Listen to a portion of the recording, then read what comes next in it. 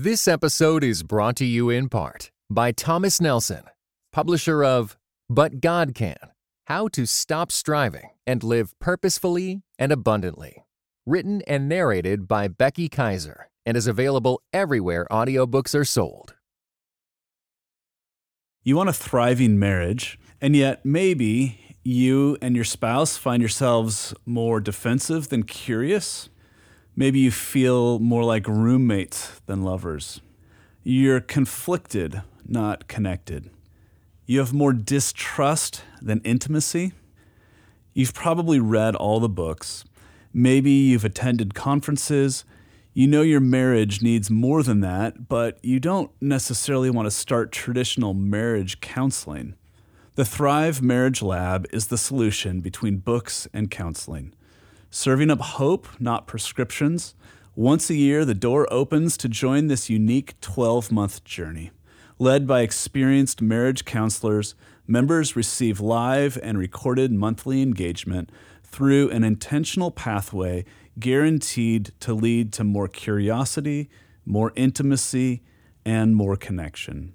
As a faithful listener to our podcast, you get $20 off each month when you use code HALES, H-A-L-E-S. Go to restory.life/thrive to learn more and join today.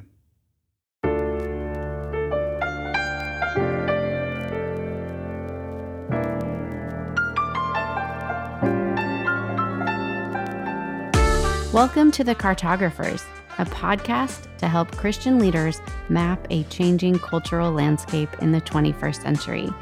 Join us, Bryce and Ashley Hales, pastor and PhD, as we discuss with our guests how to cultivate fruitful and resilient lives and communities. Listen in.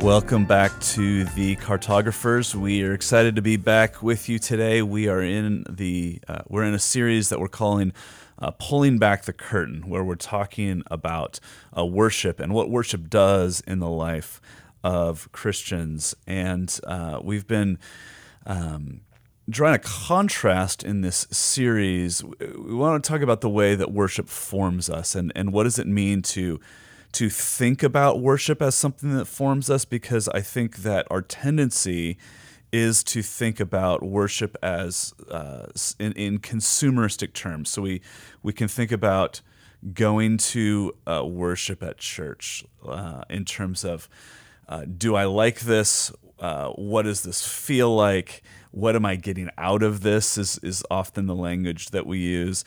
And, none of those are terrible questions in and of themselves. I just think that they're not, a lot more is going on when we think about worship. And so we've had some great conversations already in this series. We've started off by just really diving into that distinction between a formational approach to worship and a consumer-driven approach to worship. In our last episode, we spoke with Kurt Thompson about the ways that worship, about community, but also the way that suffering shapes us as God's people.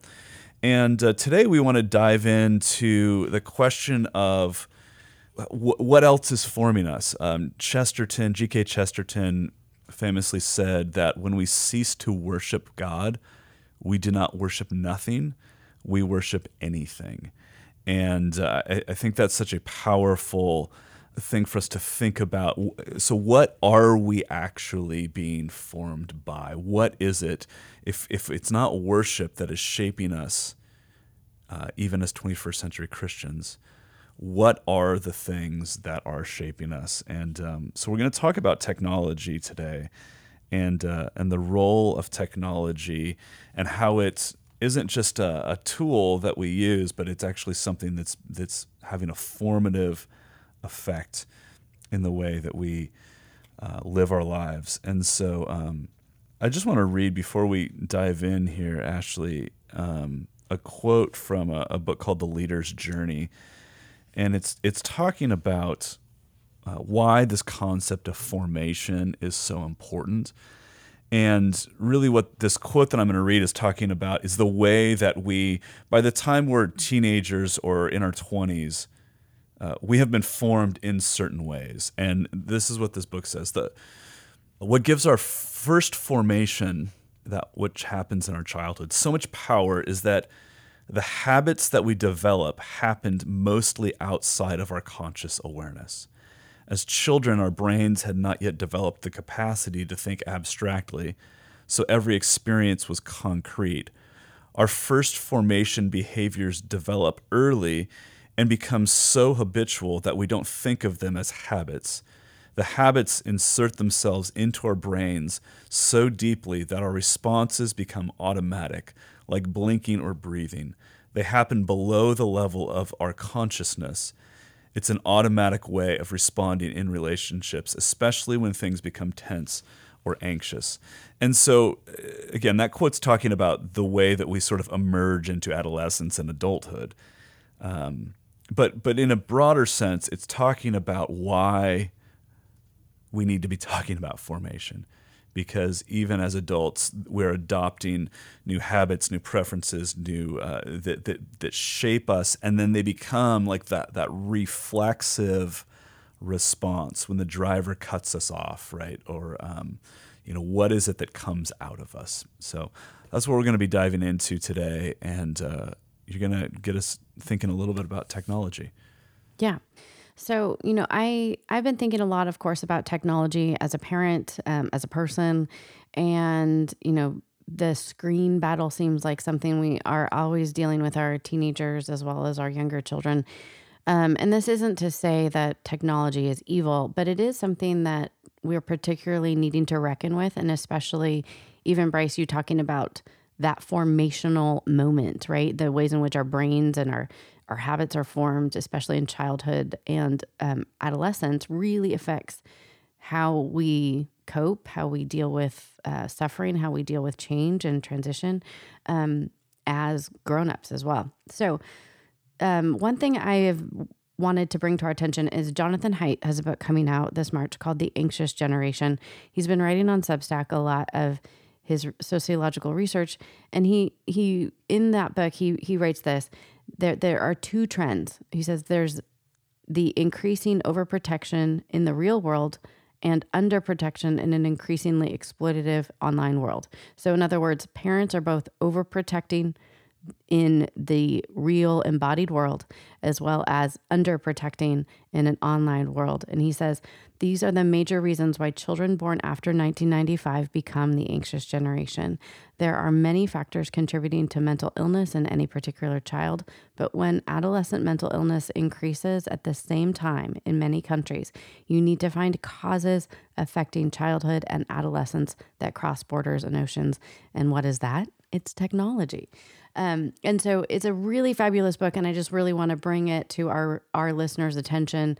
It's available for pre-order, and it's a great, actually practical guide, and it is helpful not just for parents. If you're wondering, as an adult about the speed of technological change, I think Haidt is really helpful in talking about how these kind of overprotected, that we're scared that, children aren't able to like wander and go play outside. Even just our news cycles being so doom and gloom all the time begins to help us think that we're actually unsafe in our neighborhoods. And so Jonathan Haidt is a really helpful thinker in that way. But I want to kind of dive into what is it? Can I just ask before I'm curious about the year 1995. So help me connect some of the dots. Like 1995, the smartphone, like the iPhone comes out in like 2006, 7, 8, somewhere in that time frame. So is it because people born in 1995 were teenagers when smartphones start becoming ubiquitous? Is that the connection? Right. I think for Haidt and a lot of other folks, they talk specifically about in 2012 so they would have been teenagers right at that point. But in 2012 is when we have the forward-facing camera on the iPhone, and that particularly for girls is one of the things that leads to a cataclysmic kind of drop in mental health, right? So a lot of it is, being the first generation of teenagers where they're choosing instead of going out into the world and actually experiencing risk in their bodies, right? That they are recipients of unhelpful and unhealthy risk online. So, as we think about what is actually happening though in our brains and in our minds, I came across something from Ted Goya on his Substack, and we'll go ahead and link it in the show notes. But what he's talking about is a shift from what we would say is like art versus entertainment, or even technology as a tool. What he is talking about is the way in which our brains are becoming increasingly fashioned for dopamine. A dopamine culture is what he talks about. And he has some really fascinating ways of thinking about it that I want to bring our attention to. He talks about the way in which dopamine, that there's like a dopamine loop that actually happens. And the way he describes it is, you see a stimulus and you're distracted, you have a release of dopamine, you experience pleasure, therefore you have a desire for more. And so that's reinforced. And then that becomes a habit formation. And that, as that habit is formed, is actually what produces addiction. So I think we can tend to think of just being distracted, like, and getting that dopamine release. But what's happening, especially amongst adolescents, is this constant need not only for like entertainment and distraction on a screen, but that it's actually forming like these habit loops. So he writes this: instead of movies, users get served up an endless sequence of 15-second videos. Instead of symphonies, listeners hear bite-sized melodies, usually accompanied by one of these tiny videos, just enough for a dopamine hit and no more. This is the new culture, and its most striking feature is the absence of culture with a capital C, or even mindless entertainment. Both get replaced by compulsive activity. And I think that compulsive activity is really important. And later on in his Substack, he has stuff like, okay, so let's say back in the day, when it came to athletics, you would play a sport. In a fast modern culture, you're going to watch a sport on TV. But now, in a dopamine culture, you're going to gamble on a sport. Or music, before you would listen to an album. Fast modern culture kind of split that apart. So it's only listening to certain tracks. And now we don't even listen to a full song, right? This drives me nuts when we're in the car with our kids. And I'm like, can we just listen to a whole song, please? Right. I want to hear the beginning. I want to hear the fade out at the end. Right. Please. Right. And so what's so important to note is the way that technology, this dopamine habit forming kind of culture, right, is like we can't even listen to a song. And so what that has meant is that that is forming our attention into bite-sized dopamine hits. And so what that means, I think, is that it's going to produce folks who are less resilient, who even like can't suffer or like go through hard things without turning to the phone or something else to give them that quick dopamine hit, or even that they're not able to experience joy. And that's the part, as a parent particularly, that really freaks me out, given like emerging consciousness, right? Like I remember so many things in my adolescent years. I wrote some really bad poetry and some really bad stories, and I was immersed in books, and so much of my experience creatively and also spiritually, like I read the Bible when I was 13 all the way through. So much of my formation happened, through that wrestling, long, slow, boring periods of time. So I think it's just really important to note, just to summarize here, yes, technology is a tool, and yet we need to understand that the context in which we are walking into worship is formed more and more towards a not just fast-moving technological speed, but a dopamine hit inducing kind of moderated reality. Yeah, so it sounds like a big part of the concern maybe around technology and the way it's shaping us. Something radically different is happening with technology beginning around 2012 or so. I remember I'm like the youngest Gen Xer, right? So born in 1980. And but there, and in some ways we think of it, Gen X as the MTV generation, right? And so I remember parents being concerned about just sitting and watching TV, and that feels so mild compared to what we're talking about now, because it's not the the way that I could watch like 6 episodes of Saved by the Bell on 4 different channels over, Right, 3 right. hours, and if I stayed home from school sick one day or something like that. Now that was still like I was doing things in 30-minute increments. There's a story arc that you're watching from beginning to completion, which is just drastically different than the sort of fear of missing out that's Yeah, constantly being right. And the quick fed. scroll, right? Like, Yeah, and so it's less even about passive entertainment, and the technology is shifting us more towards like this constant search for the next dopamine hit. yeah. So what do you think what do we do? I mean, Well, so yeah, I do with some think of this. we need to sort of say here, like, we're not advocating for some sort of Luddite retreat, like, unless you're gonna go full Amish, which we're not recommending.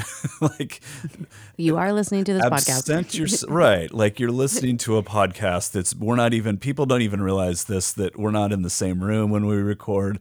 Like, we're using technology. You're listening to this on technology, so that's not what we're talking about. But I think that we also have to acknowledge that the solution isn't just to sort of toss out the technology. Not many days ago, in a moment of parenting frustration, I suggested to our kids that if we couldn't sort of make some of these changes and interact with each other over a 3-day weekend and have just positive, non-argumentative conversations, that I would be happy to just take everybody's phone and throw them all out in the street. And they did not love that option, but it didn't. Yeah. Anyway, we're not going to get into the results. Yeah, of that. right. But this is the world that we live in, and so I think just from a practical standpoint,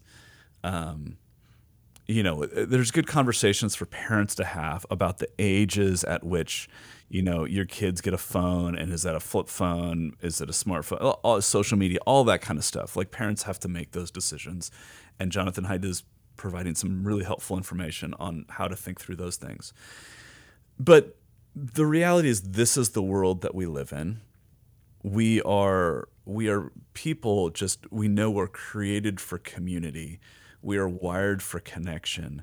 And the benefit of technology, the technology we have now, is that it allows us to be connected so quickly and so easily. The problem, I think, in many ways becomes when we begin to think of technology as something different than a tool. Yeah. We one's were life. talking earlier. Yeah. Well, I was just kind of saying somewhat facetiously that, like, it's not like the first person that invented a plow suddenly became like malformed in all these ways. I can't hold my attention or anything like this because I'm not can't interact using this with piece people of in person technology. because I have Yeah. this plow instead of digging, furrows in my field with my hands or something like that. Technology is a tool, but what that means is that technology should be serving us. And was it in the Social Dilemma documentary that they point out that the only industries that refer to their clients as users are technology and drug dealers?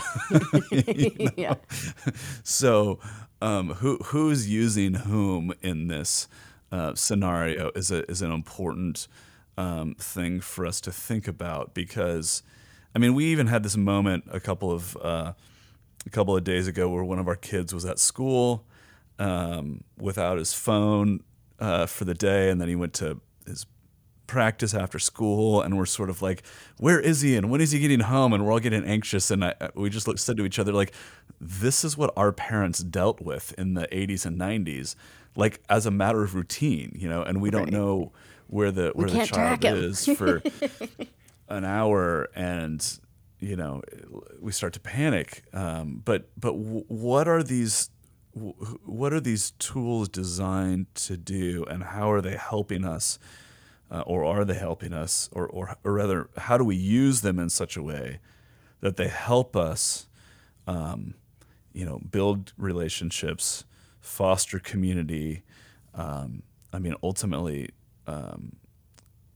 strive for the glorification of God together, rather than being sort of used by them, because we know that the people who are producing them, their interests are to just keep us using them. Like the longer we use them, the more money advertisers, et cetera, make.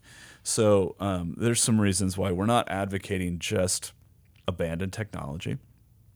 But I also just want to say, I think it's sort of theologically, biblically naive to take the approach of just don't give your kids a smartphone. That might be a good application in the short run. That's not the solution to this problem. And in many ways, Ashley, you and I have been working on a Bible study on the Sermon on the Mount together. And one of the things that we keep coming back to is that Jesus says in the Sermon on the Mount that it's out of the heart that the mouth speaks. And so getting rid of social media, getting rid of smartphones, getting rid of technology does not fundamentally change our hearts. Let me just give a quick practical, example. I think often when I have tried, okay, I'm just not going to have my phone around or something, I usually am not replacing it with good things. Like when you fast, you can often then just use something else, right? But your heart stays the same. So whether it is oh, I won't eat sugar, and then you're like, but I can have, all this bread and butter, Right. So we just Right. I didn't drink alcohol today, so I can gorge myself on potato chips. Right. So we just transfer the same, the things transfer, but the heart stays the same. Right. And I do think there's a reality that some of what our technological progress has brought us to is the place where, and this is where it becomes a formational issue, is that we become just impatient. We become unable to respond to things not going the way that we wanted or going the way we expected quickly enough. And so that is definitely, and then we become habituated to getting what we want immediately, and that's not actually reality. But certainly in a bigger sense, we can't expect that holiness is going to emerge when we just step back from smartphones or whatever.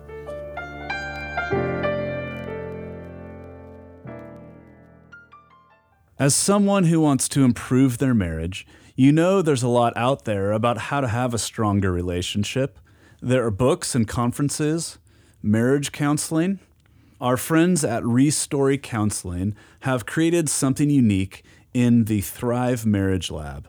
More than a book and a weekend conference, but not quite marriage counseling. Far more than a library of videos and teaching. In Thrive, marriage counselors are walking a path with you, live. Our friends at Restory believe that there are 12 categories that lead to marital growth. In Thrive, they've created a year-long journey that leads to the connection in your marriage that you long for. That's why they open up Thrive once a year, so that they can walk with you on this path from the beginning. Go to restory.life/thrive to learn more and join today. Use code HALES, HALES, for $20 off every month as a friend of our podcast. It's true, you can keep searching Google and sifting through all the advice about how to develop a deeper connection with your spouse, or you can join the lab where you'll find professional counselors facilitating conversations for just you and your spouse, and where other couples can offer you a community of support. Go to restory.life/thrive to learn more and join today, and use the code HALES for $20 off every month.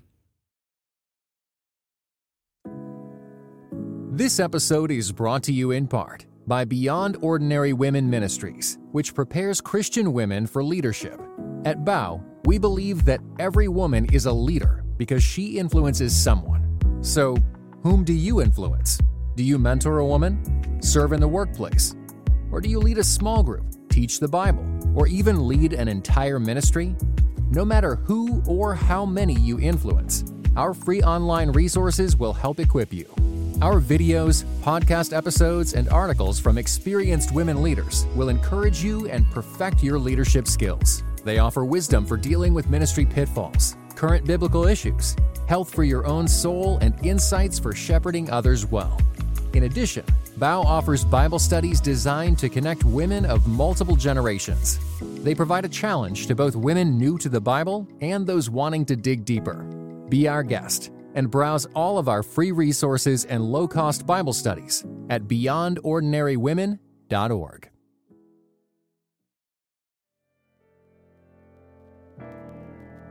And, I wanted to bring up the way that if, we're thinking about, this is the context, right? Technology and this dopamine culture is the context in which we live. So how does worship actually form us differently? And I think part of what we need to remember is that the practice of the worshiping church is actually kind of boring, right? It happens all the time. It's not all flashy. Bryce, I think you were saying before we started recording, Apple is always going to do this way better and Google's going to do it way better. And so the church can't be oh, we just need to actually the approach. Say more about that. The approach to church and worship that sort of says, well, this is the culture that we live in, therefore we've got to, be cooler. Right. It is just a bummer. A losing battle. It's a losing battle because a wrong battle. Local congregations, I don't care how big your church is, you don't have the resources available that the entertainment industry does. And it's always going to feel like you're 7 years behind the time, even when you're super cutting edge in the world of Christianity. But that's not actually the problem. The problem is that when we take that approach, we're sort of adopting the world's formational strategy and trying to hijack it towards the ends of Jesus. And it's fundamentally not going to work because we're taking formational strategies that are not designed to foster community, that are not designed to build character, that are not designed to glorify God. And we're trying to use them to get us to be people of character who sacrifice for the good of one another in order to glorify God. And it just fundamentally is going to break down.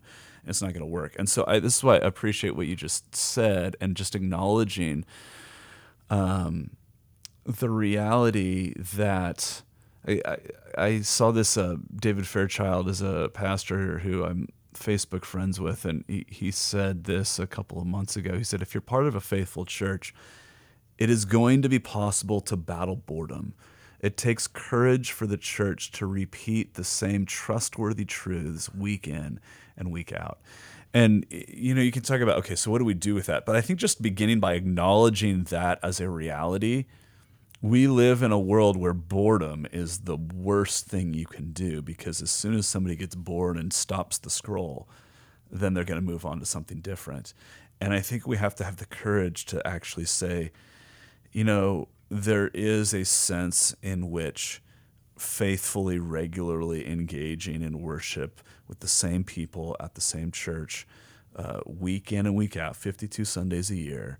If you're doing that and you never think, oh, this is kind of the same as it was last week and last month, you're probably not paying attention, but that's okay. Or you're maybe a new convert. Right. Yeah. Because I think there's something else going on in worship. Yeah. And what we really want to get to is this, that worship forms us into an immersive reality that's both vertical and horizontal through the worshiping life of the church, through the liturgy. So what I mean by that is this, that we can have alternate realities, right, on our phone, but the real reality, right, is the story of God who has created the world good, and who, when his people have fallen into sin and shame, comes to meet his people, most ultimately in the person of Jesus Christ to bring his kingdom to bear, right? Even though we don't fully experience it, but that all of the ways in which the worshiping church is actually like a foretaste of God's kingdom being fully restored, which will happen at the end of time. And that is the real reality. And so, and it seems like, wow, that should be like lights and something fantastic and really like screen driven, right? But it's really boring, right? It's, we see in the litrgy. I mean, it's like ordinary.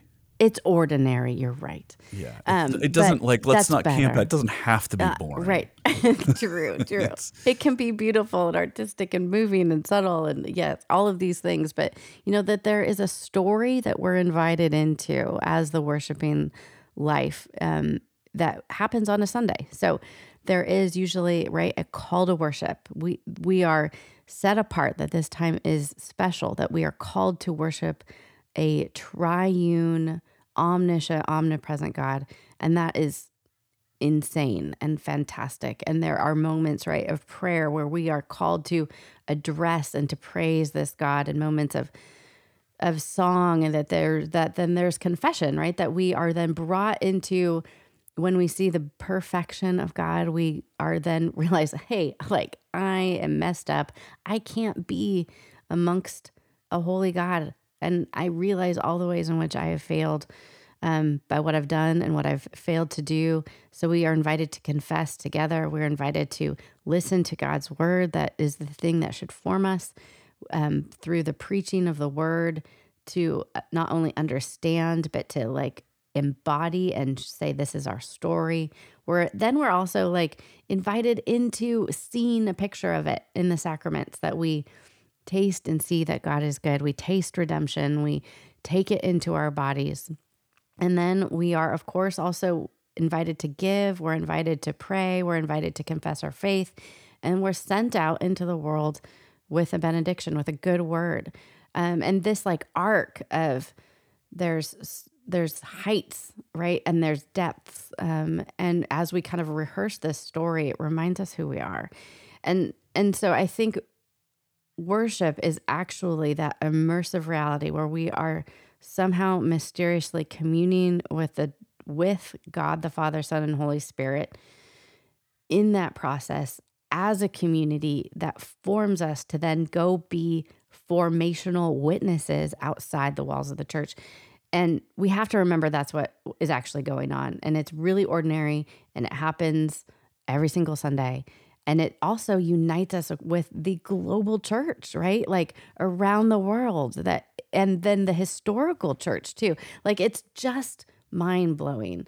And as we get, and I think it's also important to say that everything you just said wonderfully is true, and yet for it to shape us in these true and beautiful ways, we actually have to engage in worship.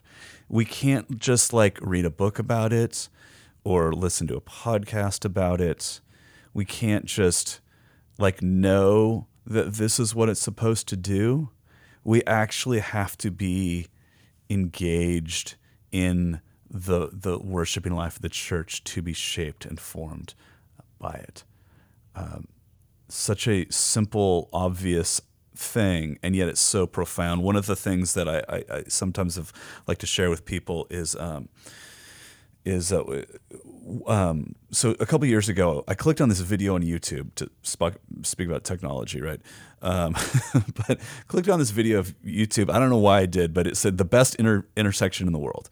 And I'm like, I want to know what the best intersection What is the best intersection in the world? Because I heard about this, I heard about this underground roundabout in the Faroe Islands, and I thought maybe it was that one.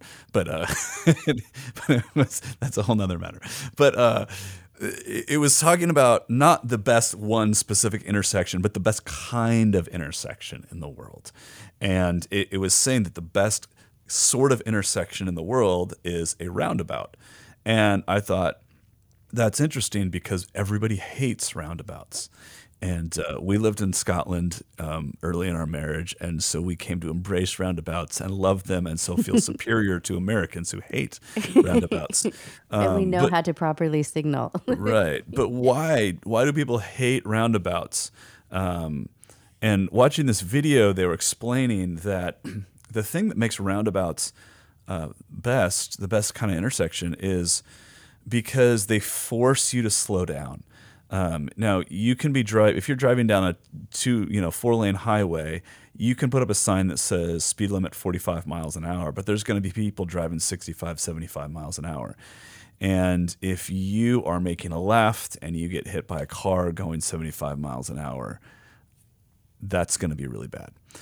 A roundabout is great because it forces you to slow down, and you can't. I've tried this. You can't take a roundabout faster than about 18 miles an hour, and so you're not going to get in a head-on collision in a roundabout. The worst you're going to get is like a low-speed merge into, and so it might bend some sheet metal, but the chance of like a fatal collision is going to be much, much lower.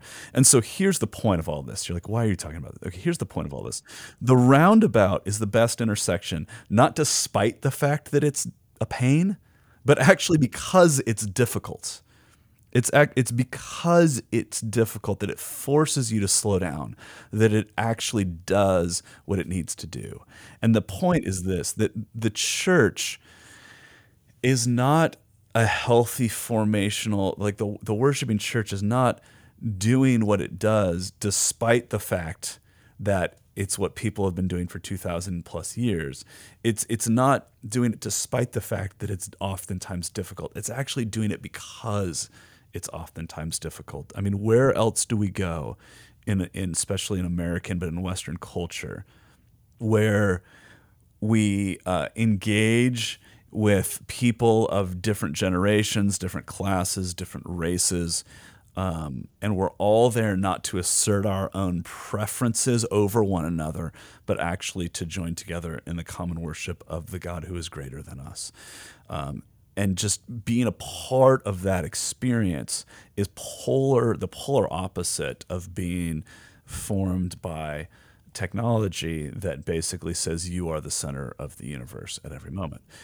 And so here's the thing. So we can talk about this. So what do we actually do, and how do we actually change? And one of the things I've really appreciated, I came across Dallas Willard, this article he wrote about how people change. And he talks about vision, intention, and I usually say methodology. I think he used the term means. But what he was saying here is, if we're going to change, we have to have a vision for what change would look like. And so if we want to be shaped by worship more than by technology, then we have to actually have an idea of what that would look like. And so clearly, in just a very simple sense, being a part of a local worshiping church is a big part of that. Then he talks about means, meaning you actually have to do things. Right? This kind of goes back to what I was saying earlier. We can't just read the book and be like, got it, I'm formed now. But in between, he talks about intention, and this just like turned on a light bulb for me. When I heard him talk about intention, I realized that in some ways I wonder if the intention piece is a big part of what many Christians are missing out on. Because if we are sort of like going through the motions of showing up regularly for worship, but we don't really intend for it to shape us. We don't really intend for it to transform us into people who love God, who love our neighbors. Then I think what happens is we actually we devalue worship in practice. So the means become less frequent, And probably more consumeristic too. Right.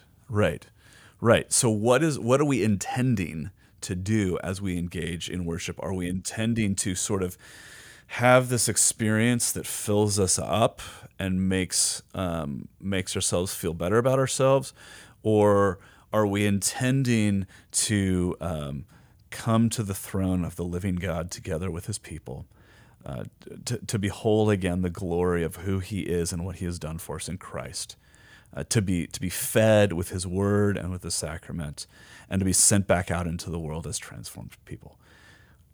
Two radically different approaches to worship.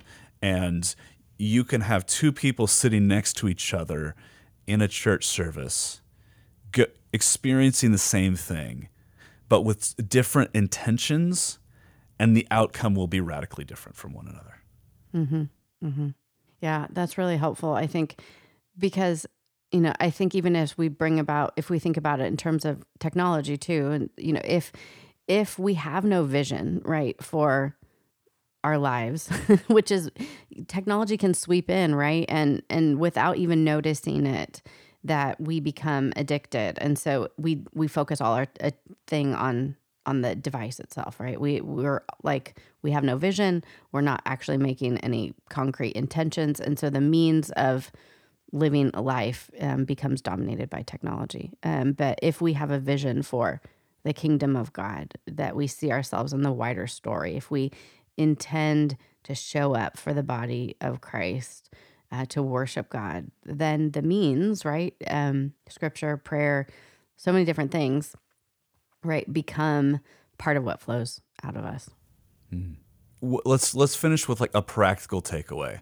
If you're listening to this, maybe you're a Christian leader, maybe you're a parent, maybe you're another human being who is neither of those things, and that's wonderful, and we're glad you're here listening to us. But what do I do? What's my takeaway?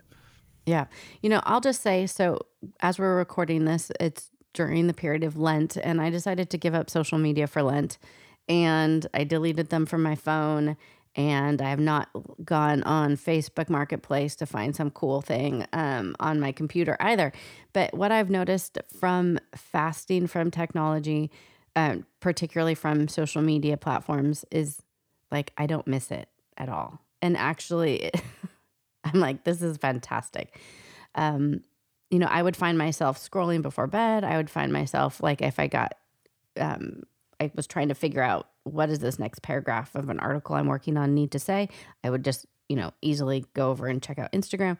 And I'm realizing it's helping me think better. But it's also I'm asking this question, not just what am I fasting from, but what am I feasting on? And so I've tended to replace that with some novel reading a little bit. And I've made my way through a novel a lot quicker than I would otherwise. So when you think about fasting, and maybe even a Lenten fast, if you're fasting from technology, what are you feasting on is a great question. How about you, Bryce?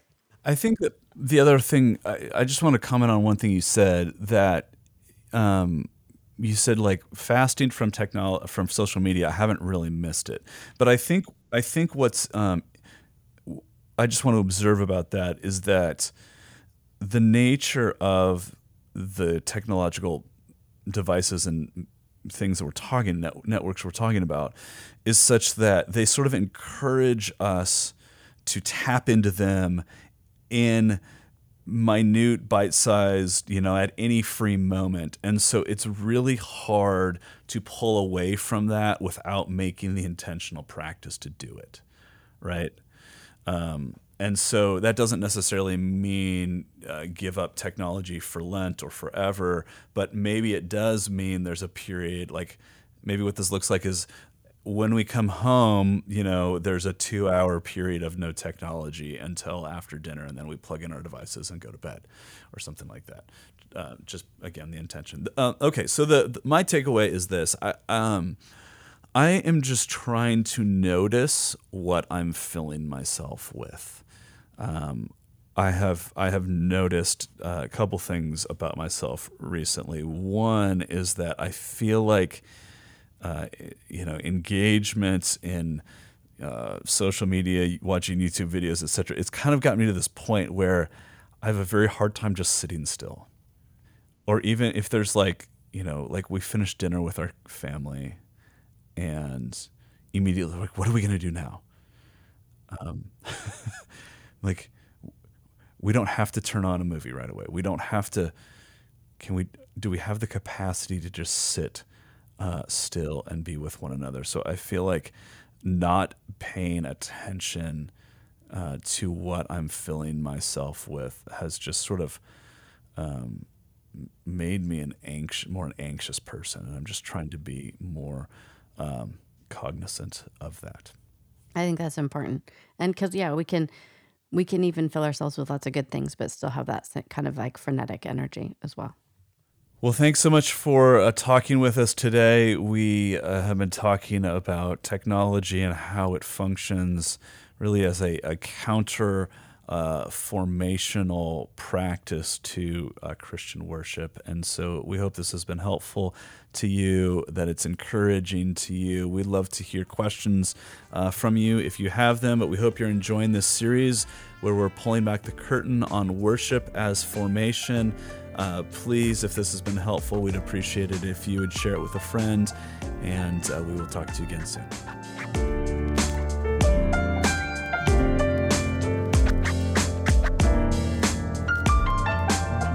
We want to leave you with something fun in each episode in this series. So we asked our favorite AI bot to think about titling this series. How would AI encourage us to pursue worship and formation? And we got some crazy options. And this week, here's just one. Chords of Change. Transformative worship for a world in need.